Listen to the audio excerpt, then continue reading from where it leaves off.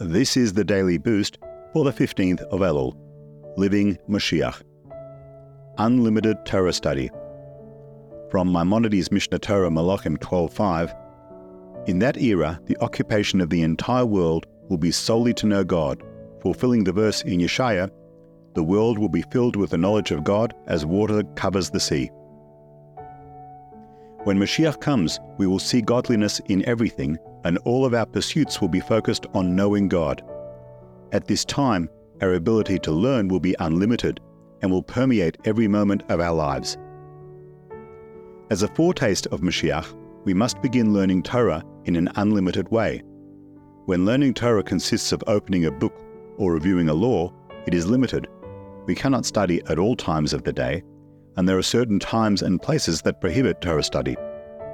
On the other hand, when we view every moment as a divine lesson, our learning is infinite, a taste of Moshiach.